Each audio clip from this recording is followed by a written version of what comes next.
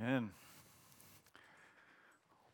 Well, as we gather this morning, we are taking a break from our sermon series in the book of Mark. And so we'll take a break for the next several weeks just through this Advent season, Christmas season. And we're going to have several different sermons just on Advent. And so this will be something we've done the last couple of years. This will be something very similar to that. So this morning we're going to look at Luke chapter 1, just thinking of all of the work that God was coming to do and the preparation for his work. And so there is something very unique about the season of Advent as we take a minute to pause here, to think about this. And we're doing this fairly intentionally to say there is an importance to Christ entering into the world. I think we could acknowledge that when you say it that way. But to stop as the church and say, I will give some space to recognize this, to celebrate it, to reflect on it, to teach about it, to talk about it. So one of the things, just I would encourage each of you, we have a couple books, just as you seek to do this, out in our bookstore. One of them is by Paul Tripp called Come Let Us Adore Him. This is just a daily devotional, just thinking in terms of Advent. And so this is a book that would be really good as you think about how do I think on these things as Christmas comes. Oftentimes we're very consumeristic in our culture. And thinking on Advent this way is one of the ways that in our homes, in our lives, in our own minds, we really do become countercultural. To say, I'm not just here to consume all the things that our culture gives me, but I am going to receive these things from God. How did you enter into the world, and how do I shape my world around this? Another one, just for those of you who are parents, is this is an Advent version of the Jesus Storybook Bible. And so this one's kind of fun. It has some music and buttons that young kids can push and little readings in it. But this basically gives you readings for every day of Advent for your family, for young kids especially, to be able to stop and think of what is the grand story of Scripture as it focuses in on the coming of Jesus. And so this is a really rich resource. There's many, many others you can pull on. I mean, we have one that we're doing that goes through the names of Jesus every single day. We're just thinking on those and thinking about who is this Jesus coming to be with us. So many resources you can think through, but I would encourage you, just as you think about this for your homes and your family, to do one of these. To don't just allow culture to sweep you along with their traditions and habits, but to set ones that are based on the way God has ordered the world and his church. So a couple there for you just to check out in our bookstore.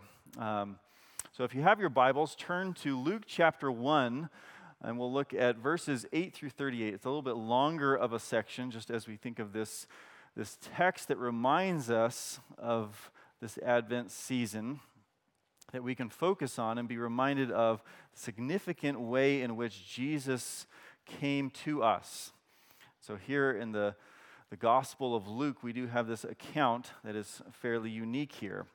And often as we think in terms of Advent, we think of, as I've already talked about this morning, of the things that we like to think about, but there was a sense in the book of Luke as this story comes around that there was a deep desire for God to come back, to say that this world feels rather hopeless aside from this Messiah, this Christ coming and fulfilling all these things. And so this text becomes rather pregnant in a manner of sense with the expectation of Jesus to say, will he come? How will he come? And it is necessary not only for us to know that he is coming, but actually to, as we'll see in this text, it's very important for him to come, and he is coming, and that is an immovable fact. But how do we receive that message? You can hear the message of Jesus is coming. You can hear the fact that he is coming again, and you can look at it and be like, I don't see it. I don't believe it. Is this really true?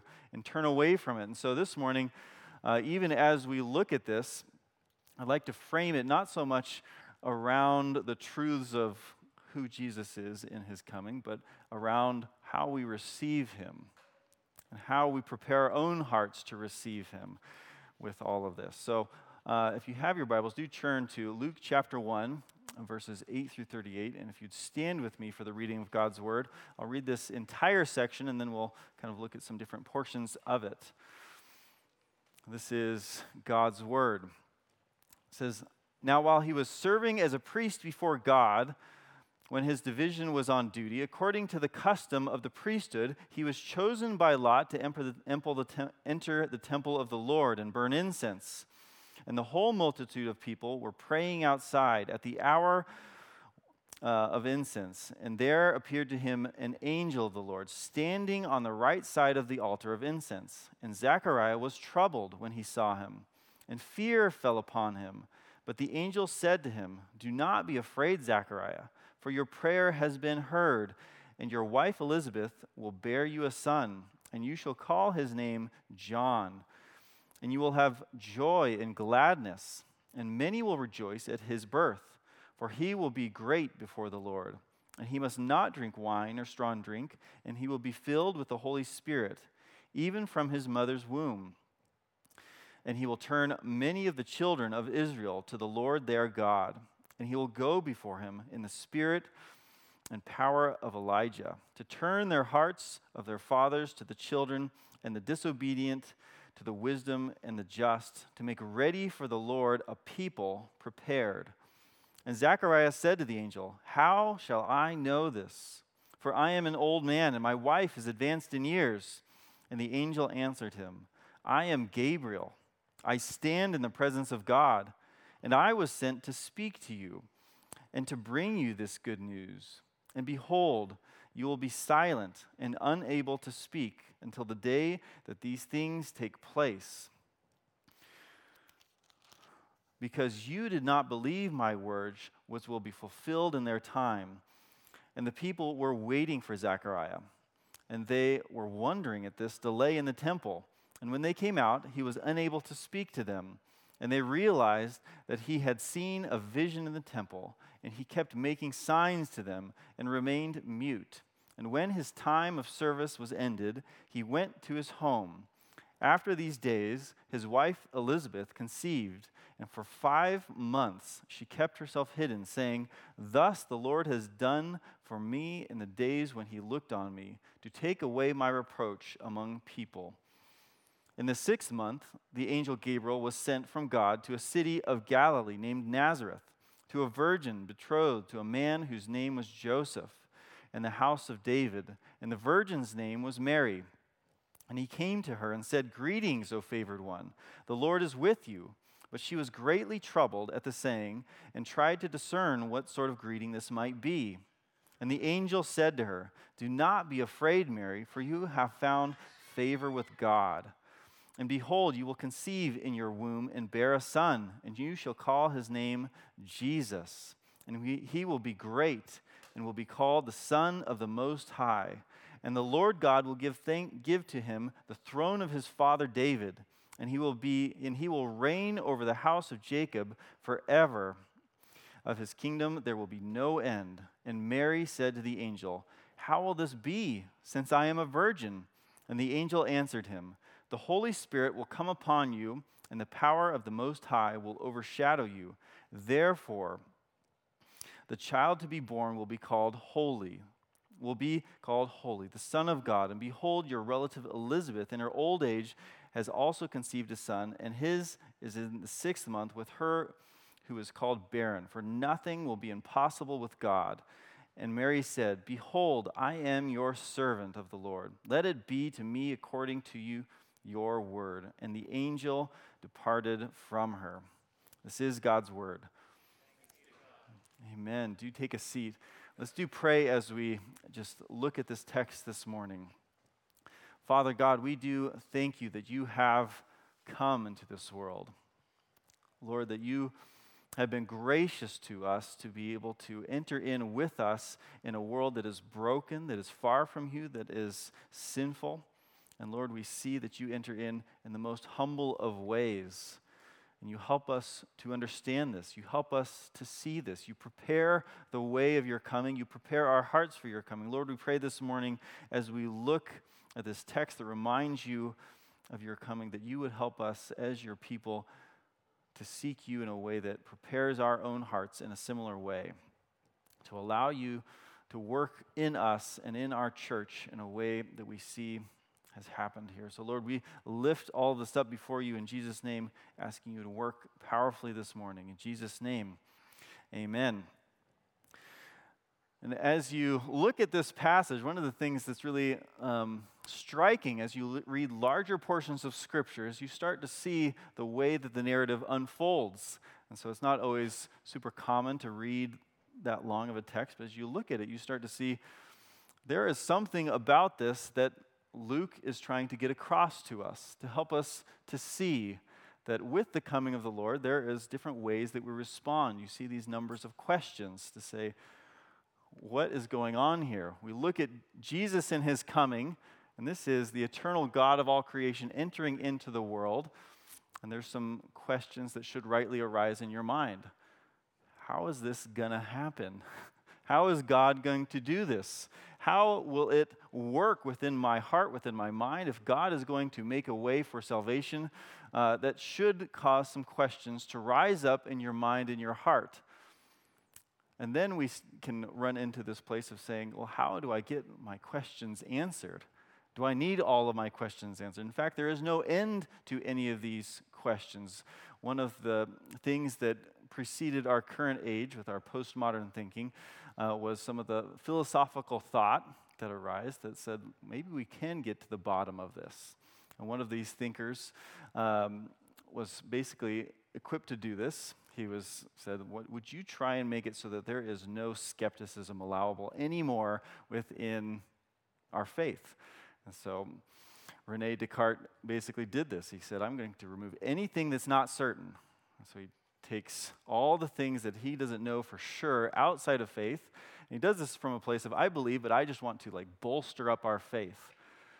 And so he does this work, and he keeps going and going, pulling all these things away in philosophical thought and saying, well, I'm left with just the things I know for sure.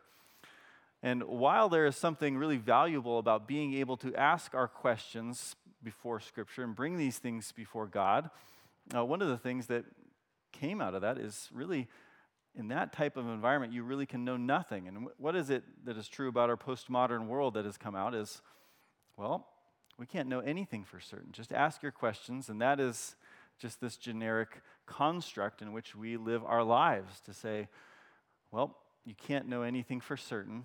Ask your questions and you'll never be certain.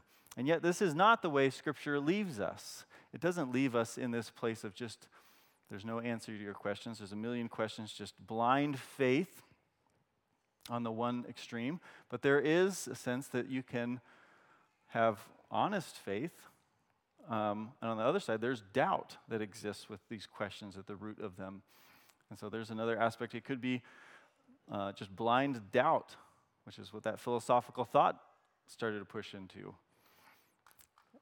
And you can say, well, there's something within the two of them of I will never know everything, so I need to be able to wrestle with God and come to a place that I trust Him. I have faith, and yet there are still areas of uncertainty within my understanding of Him. And so as God comes to these different individuals, they have questions, and we start to see there is a way forward here for us to be able to trust God, to see that He is coming and respond rightly to Him.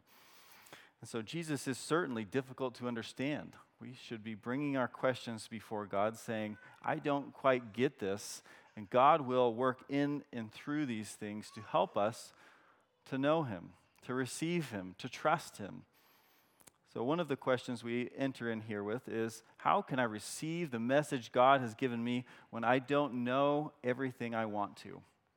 That really is an irritating thing for us to say, I don't know everything I want to know. How can I receive this message if that's true? And I think there's much for us here to be able to hold on to. So as we come to God with our questions, there's a few things that we're going to see. First of these would be, as we ask our questions, God deals with our unhealthy doubt. There are different aspects of doubt that we'll get into, but God deals with our unhealthy doubt. Let's look back at verses 18 through 23 as we think on these things. And this is Zechariah's response to God's message that we're focusing in on here.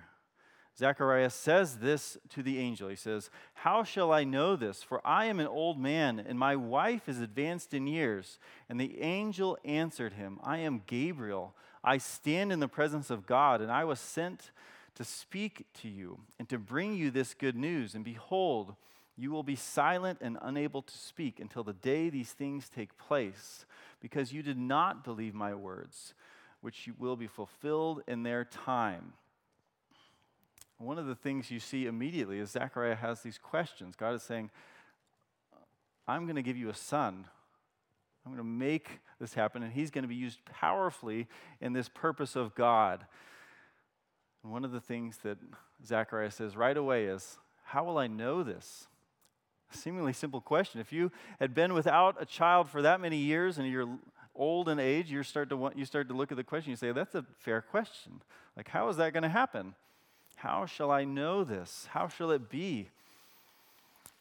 And hidden behind this simple question is an element of this unhealthy doubt in this priest. And doubt, very clearly, is this moment in which things that are true, something that has been told to you is true, you take it, you receive it, and it kind of gets thrown up into, we're not sure. Let's examine it and figure out.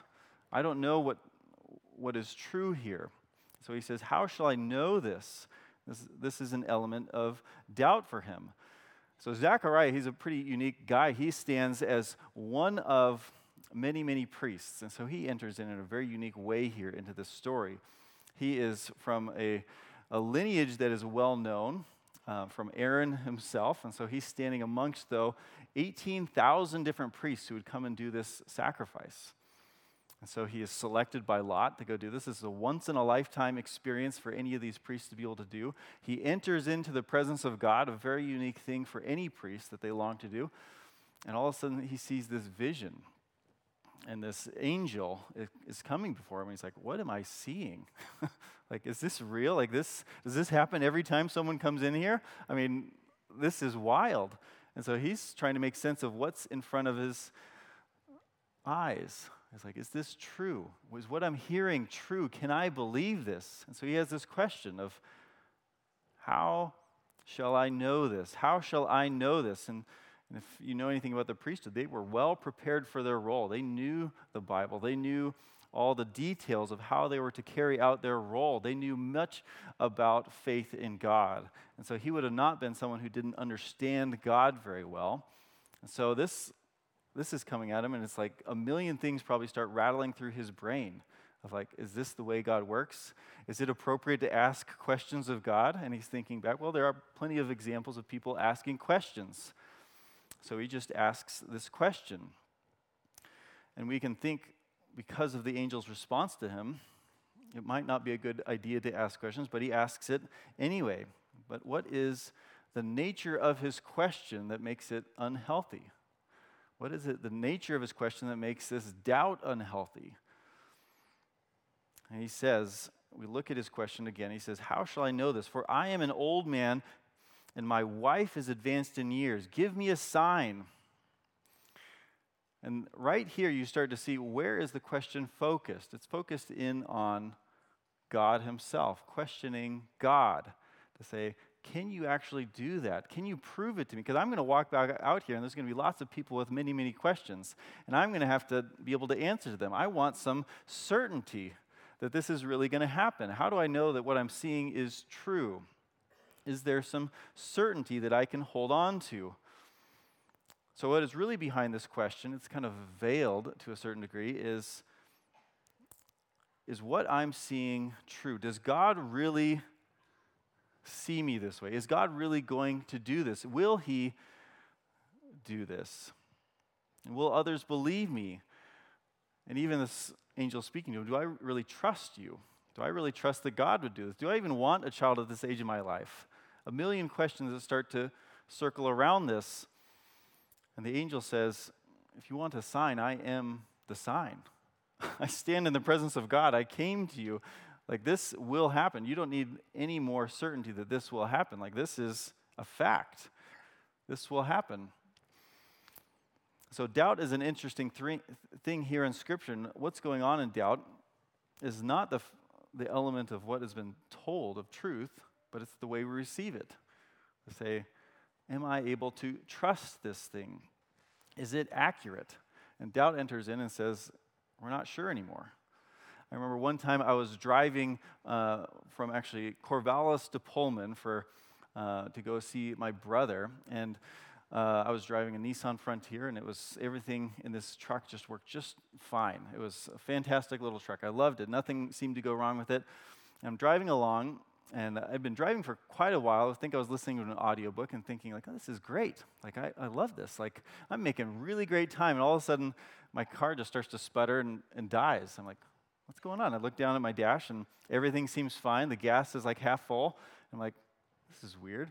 And I pull over. I'm like, man, I'm almost to Pullman. Like, how did I make it so far? And all of a sudden, I realized, like, the gas gauge stopped working. And I'm looking at this thing, and it's like, gas gauge is no longer working. It's the first time it failed. I'm like, wow, that really, like, it should have made sense to me. And from then on, every time I got in my truck, I'd look at the gauge and I'd say, I'm not sure that I believe you. Like, you might be lying to me. Are you holding this over my head, that just this false sense of trust? And there's a similar sense going on here with the doubt of Zechariah to say, can I really trust you, God? And so the nature of the question is actually focused in on his relationship with God himself to say, can I really trust you? Like, prove to me. And this is the core central nature of what the Pharisees would often do. They disbelieved that Jesus was who he says he was. And so they'd say, give us a sign, show me, prove it to me. I don't believe you. I don't trust you. And so it becomes a seemingly simple question, but it is not really all that simple. In fact, it is something that is getting more to the core of his relationship with God, becomes the point that it becomes unhealthy. Now, this doesn't mean it is an unforgivable thing. Like the angel says, this is still going to happen for you. Like, God is still going to work through you in this way. I will still keep you in this place, but you're not going to speak about this for a while.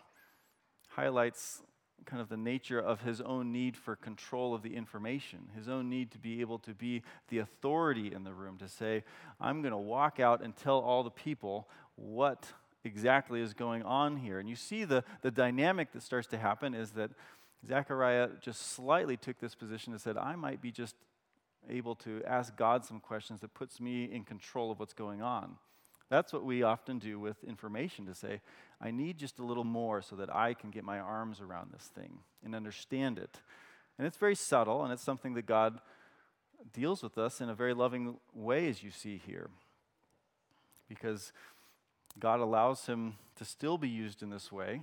God allows him to continue on. He says, I don't want you to continue in this type of doubt with me. I want you to trust me. I want you to be able to know that what I'm saying is true. Now, it becomes something that is very helpful for Zechariah to be able to say, I am seeing God a little differently all of a sudden. The way that God speaks to me, the way he acts in and through my word. And he says, how shall I know this?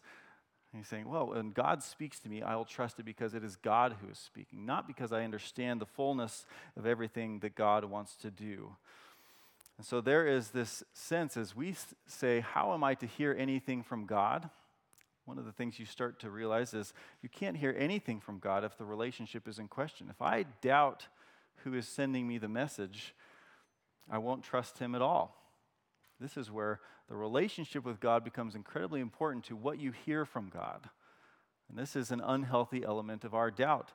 So as we come to God's word and we think of our own lives, many people come to God's word and say, I don't trust it at all as being inerrant. I don't trust it at all as being God's word. What are we doing? We're throwing up into doubt whether or not this is even true. We say, can you hear this as authoritative in your life? And God would say, all scripture is God-breathed, profitable for teaching, rebuke, all these things. And so we are able to say, will I trust God himself in the trusting of God's word? It's not just abstract truth that I need information. I need to trust God. So when there are gaps in information, it's not so much an issue of, well, I need to know all of it, otherwise I can't believe it. It's saying, well, God has given me enough. And I trust the one who this information is coming from. And that becomes the core of Zechariah's doubt. James chapter 1, verses 6 through 8 says this: "A doubting man is unstable, unable to lay hold of the promises of God." So if God says something to you, and if you are doubting, it describes you as unstable. So you see these things, you hear them, they come at you. God is coming again. This is the way he's coming. This is the way God wants you to live and to act and to be in this world. And you're unable to quite grab hold of it, saying, I'm not sure if I trust it. I see it, it's telling me that, but I'm not sure if it actually is good. And there's many things within our own culture we look at, and people say, well, raise your kids this way, work this way, save your money this way.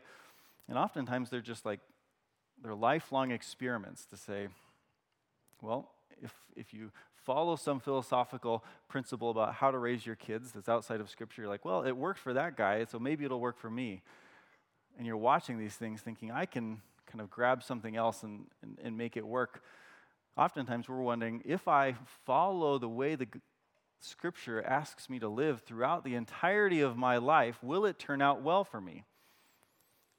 And it's like, you don't actually always know the answer to that question just following, like, raise your kids in the fear and discipline of the Lord. Why do you do that? Because you know exactly what's going to come out?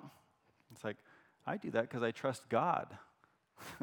Not because I know all the details about how this is going to work.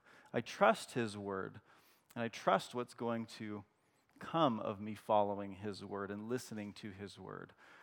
And that is something that exists behind us. Oftentimes we hear something in Scripture, and sometimes it's very, very clear, and we say, is that really true? Did God really say that? Did God really mean that? And at the heart of that becomes a very unhealthy portion of doubt that we saw back in the garden with the serpent, with Adam and Eve, to say, did God really mean what he said? Did God really say that? Should you really trust it? Even though it is fairly simple, don't eat of the tree. And he said, is that really what it said? Is that really what it meant? This element of doubt that is very, very unhealthy, that questions God himself, starts to enter into our hearts. And this happens more than we would like to believe when we look at Scripture, and there is something that really is fairly simple that says, seek first the kingdom of God. And you're like, well, but there's some other things that are also equally important that I don't know what to do with. I don't know how to do this fully. I don't even know fully where the kingdom of God is to be sought. I don't even know how to always accomplish the things God has fully set out to do. And there's some levels like, well, God has given you what he wants you to know right now. Are you willing to hear what he says and do that? So God deals with our unhealthy doubt. And as we continue on here, we also see that we must ask our honest questions. We must ask our honest questions as we see that it's possible in our questions to display unhealthy doubt. What is the natural response? It's like, well, I'm not going to ask anything now. I've learned my lesson.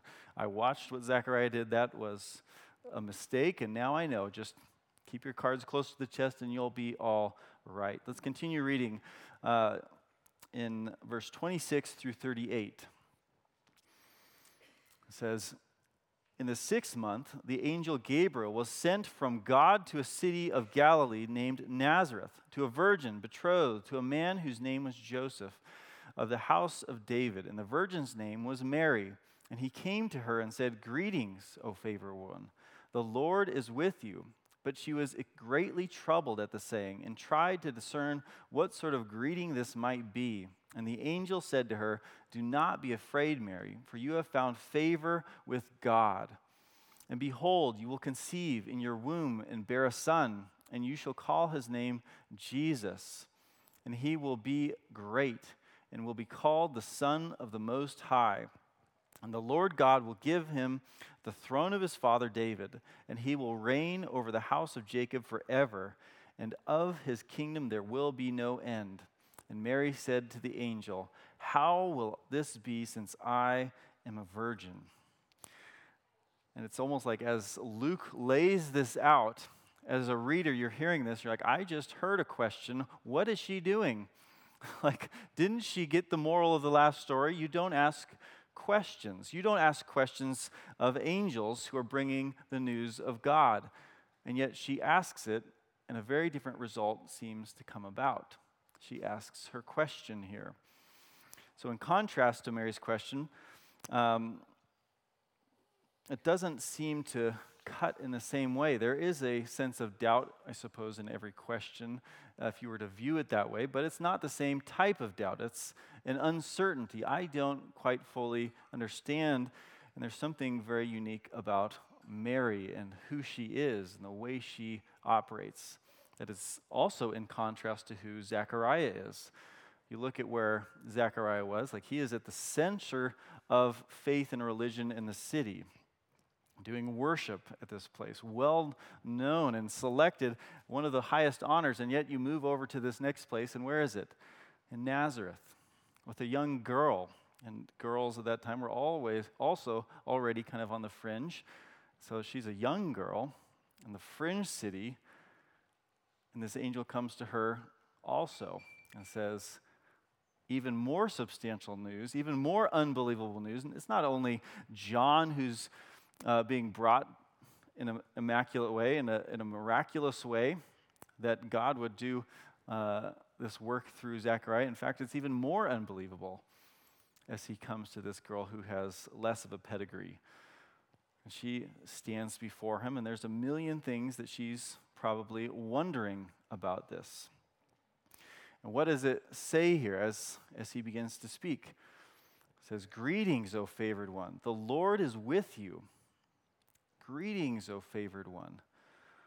And she's like, I am from Nazareth. I'm a woman. Like, I'm barely known by anyone. She probably wasn't spoken directly to very often. And it says this, "But she was greatly troubled at the saying and tried to discern what sort of greeting this might be." So she has a million questions already rolling through her head of, like, God is speaking directly to me through this angel. Like, what is going on? And he just said, I'm favored. I'm valued. I'm seen by the King of all creation. God has favored me. And there's enough right there to baffle the most astute intellect to say, God has now spoken to you. And not only this, that you are going to have a child. You won't need a husband. He is going to be the promised Messiah, and he's going to accomplish all these great things, the Holy One from God. I mean, any one of these theologians from the order of the priests or any of the well-thought-of religious people would have said, wait. Is this the moment? I've got a few questions. I need to, take notes. And she's simply coming before him with a very simple questions. She says, how will this be since I'm a virgin?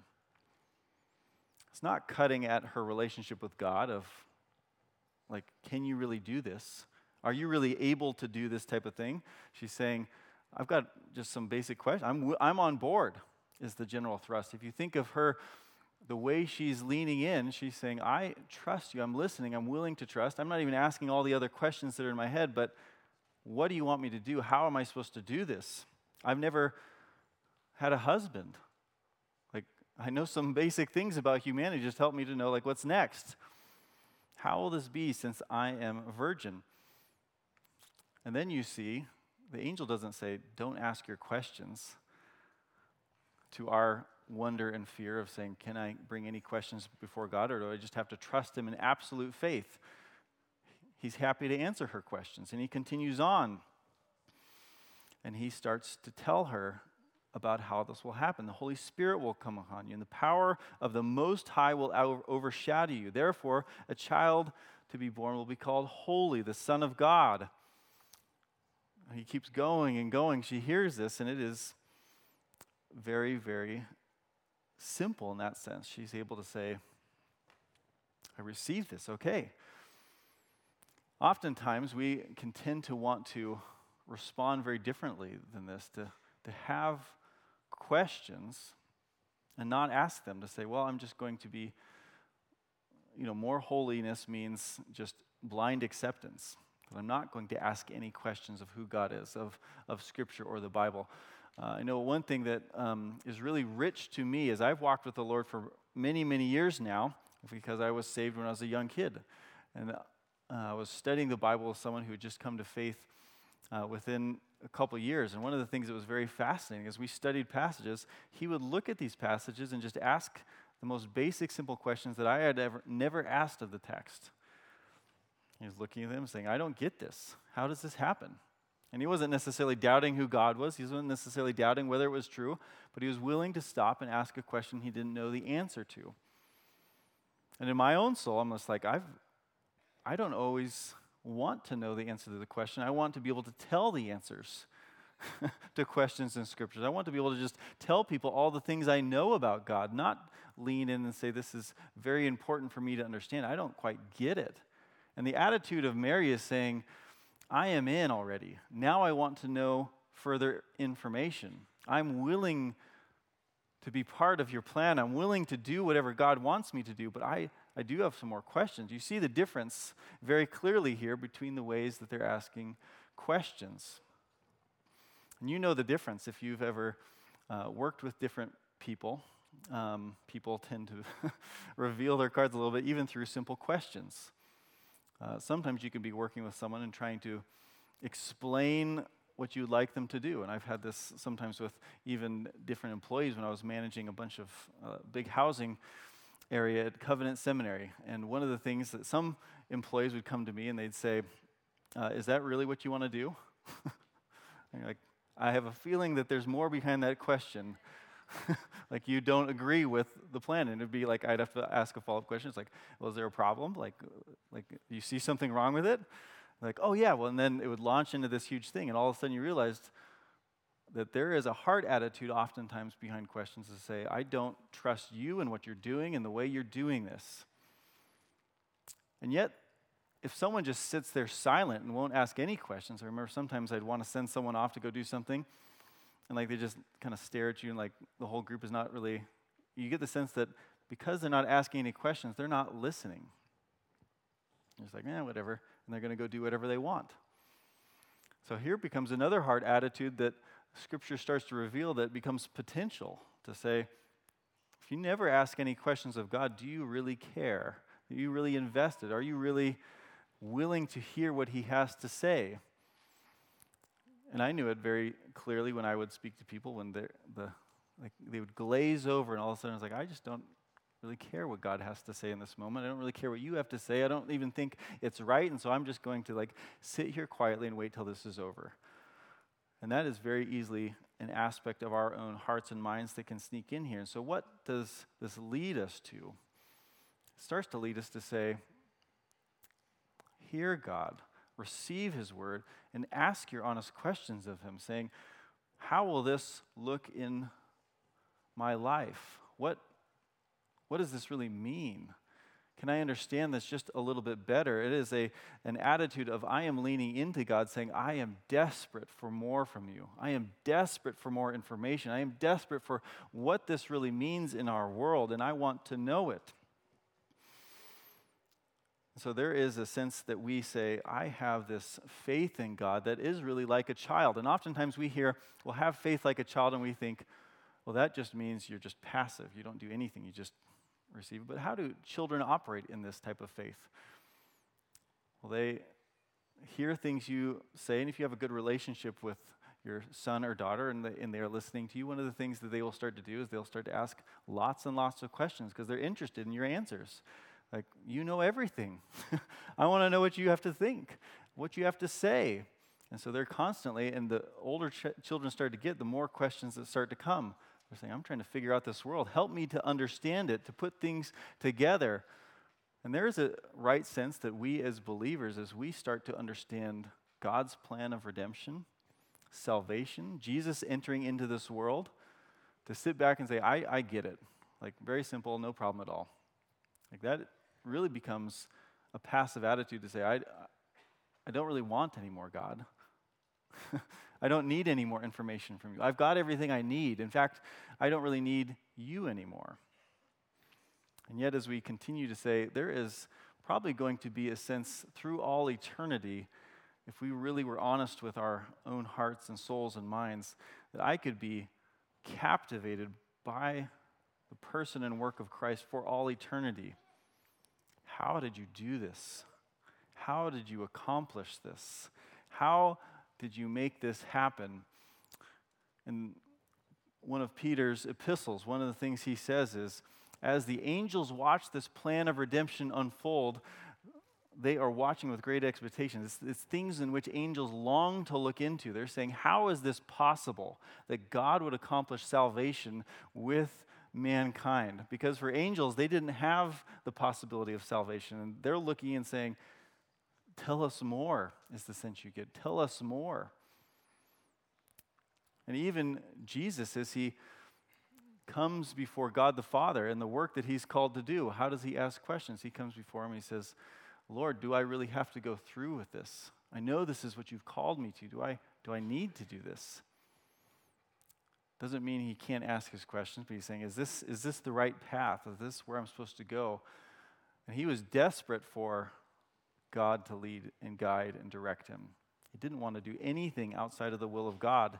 This is the type of desperation that our own hearts and minds and souls should have towards God, to say, I can't take a step without the presence of God. I don't necessarily need to know it all, but I am more and more desperate for him to answer these types of things. And so this is the type of thing we start to see. How will you receive God's word?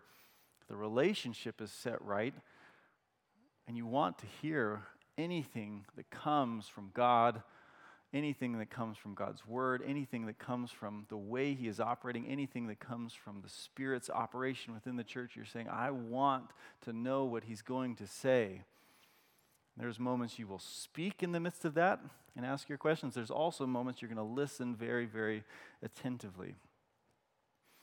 So we must ask our questions. It's not just that we get to, but we must ask our questions. Bring these before God.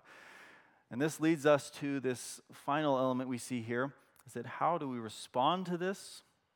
We must respond not passively, not apathetically, but we must respond in thoughtful surrender. Let's look at verses 26 through 38 here. We'll actually skip down here to where we just left off. We'll start in 33 again. Speaking of Jesus, and he will reign over the house of Jacob forever, and of his kingdom there will be no end.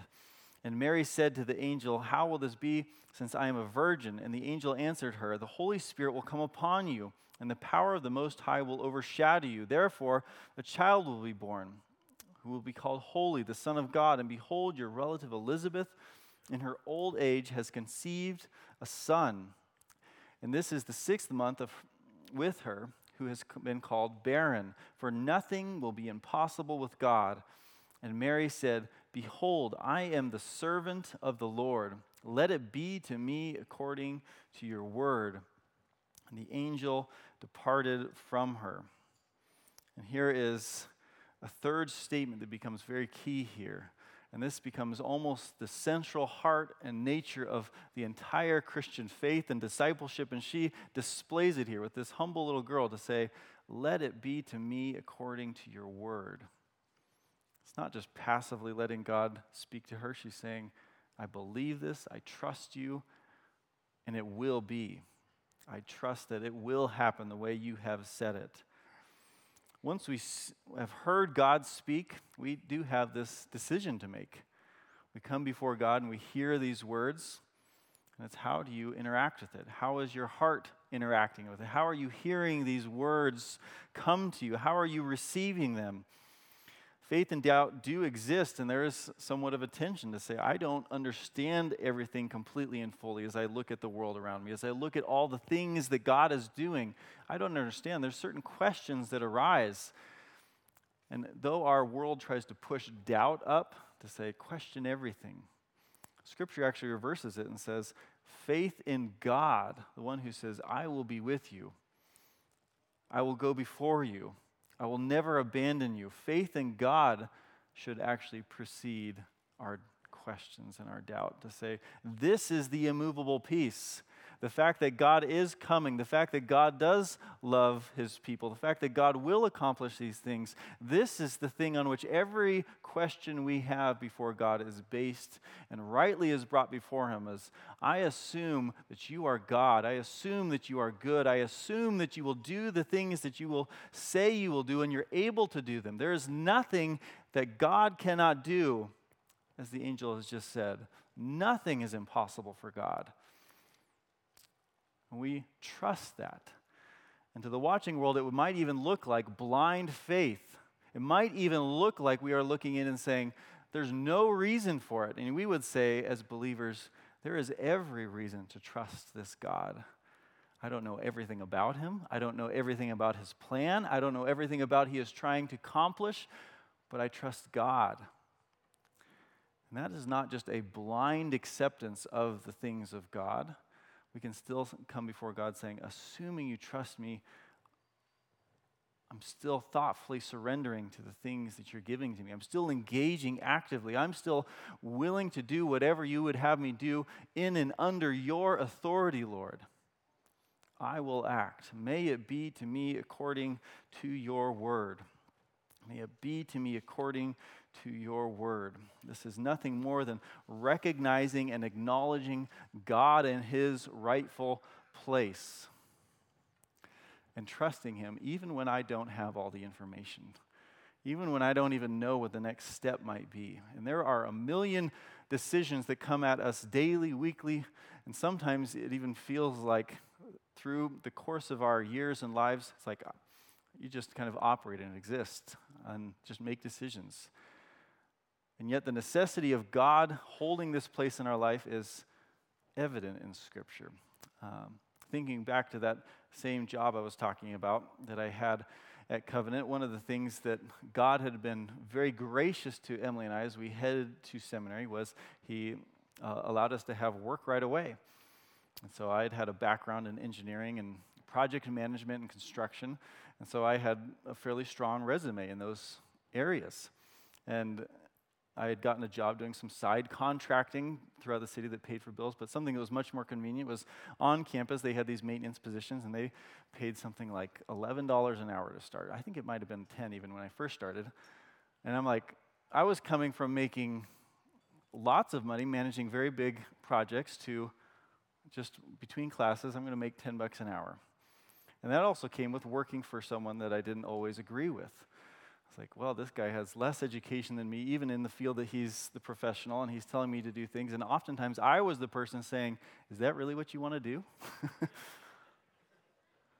And I remember coming home day after day, like seminary was all good, and then I'd go to this job and I'd be just livid, like this guy has no idea what he's doing. I am so angry about this. I'm going to quit. This is the last day.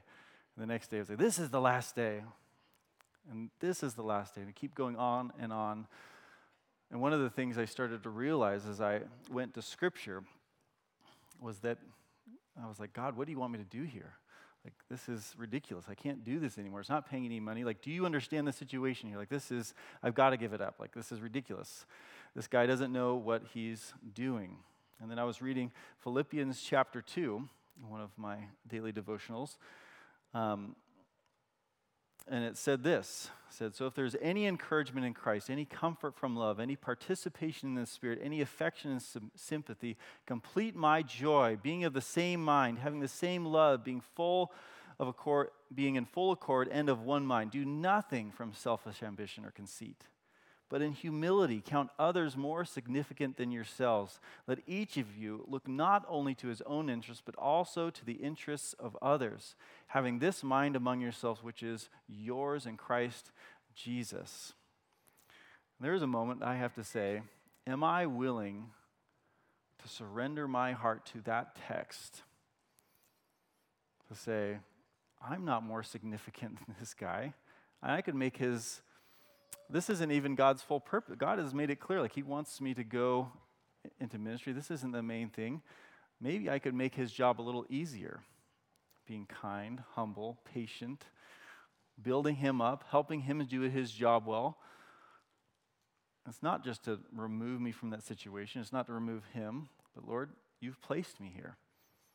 Maybe I should submit my will to where you've placed me.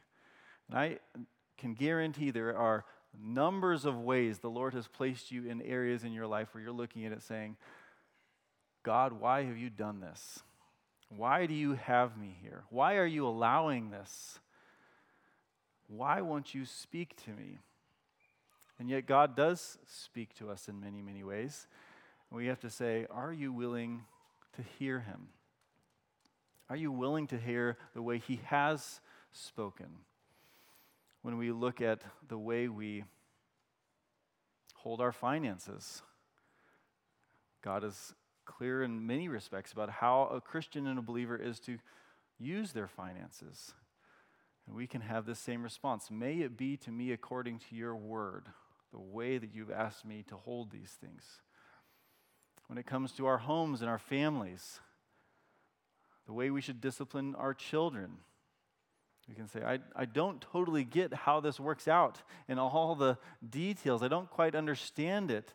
And as we come before God and he teaches us how to humble with clear boundaries and authority, and yet a caring and loving environment in which your kids know that both of their parents love Jesus and love one another and love them, all of these things, say, I am going to form it the way God has told me. I don't know everything about what they're supposed to do in every situation, but these things I do know.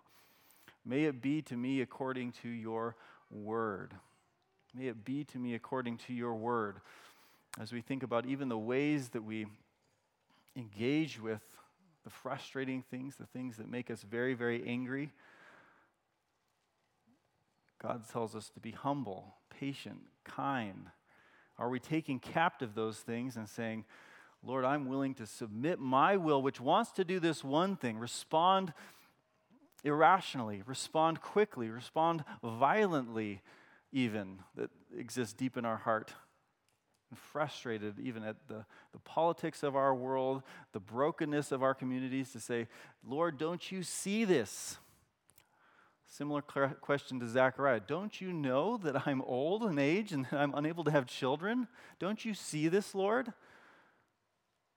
And yet we are able as Christians to approach it very differently in this idea of our thoughtful surrender to say, the Lord does see it. I have questions about how I'm supposed to proceed, but it is under his rule. May it be to me according to your word, Lord. May it be to me the way that you have said it will become, and I will trust you to do these things, and I will operate and act the way you have asked me to act. This is not a call to say, God's going to work and I just sit on the sideline. Mary is saying, I will do whatever, I'm your servant. I will do whatever you would have me do.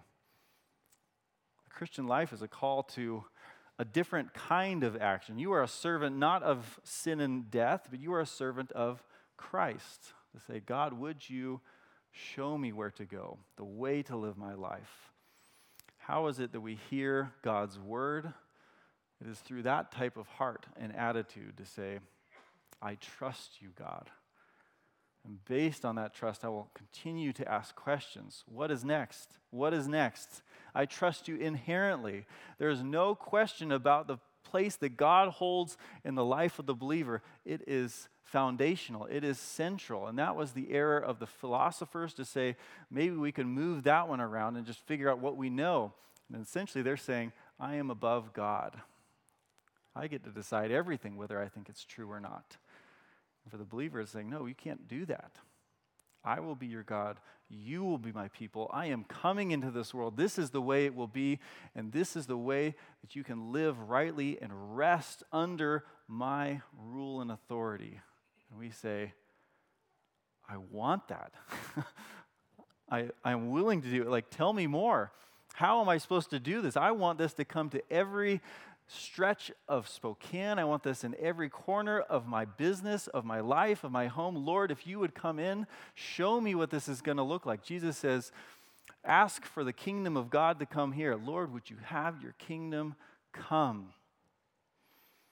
And Jesus, in a very similar way, operates this way. He says, I trust the Father. I do the will of the Father. I will accomplish everything he has sent me to do. Even the things that I don't want to do, I will do. Even the things that I don't fully understand, I will accomplish them for him because this is good. And they're even asking Jesus, when will you come again? He says, I don't know. Trust him. He knows. Trust him. This is the heart for us to be able to trust God to say, I have questions. I don't know how to forgive. I don't even know how to deal with the sin in my heart. I don't know how to deal with the anger in my heart. I don't know how to deal with the frustration of everything that God has called me to do, but I trust God. And this is the place that we can find great peace and security. And for those who don't believe in Jesus, there isn't that sense of assurance that Christianity and Jesus coming into the world, the one who's coming from outside in is coming to bring peace, order, joy. This world doesn't know that type of thing. To trust in Jesus is to say, I don't have to make sense of all of this. He will, and I am going to serve him in that. So this is something he invites us into. He says, come, be part of my kingdom. Come, rest and worship in the world that I am making. Come, be part of these things. And this is part of the call of our recognition of Jesus' coming in Advent, to say, there is no other hope but for Jesus coming into this world, and I trust him above anything else. Let's pray.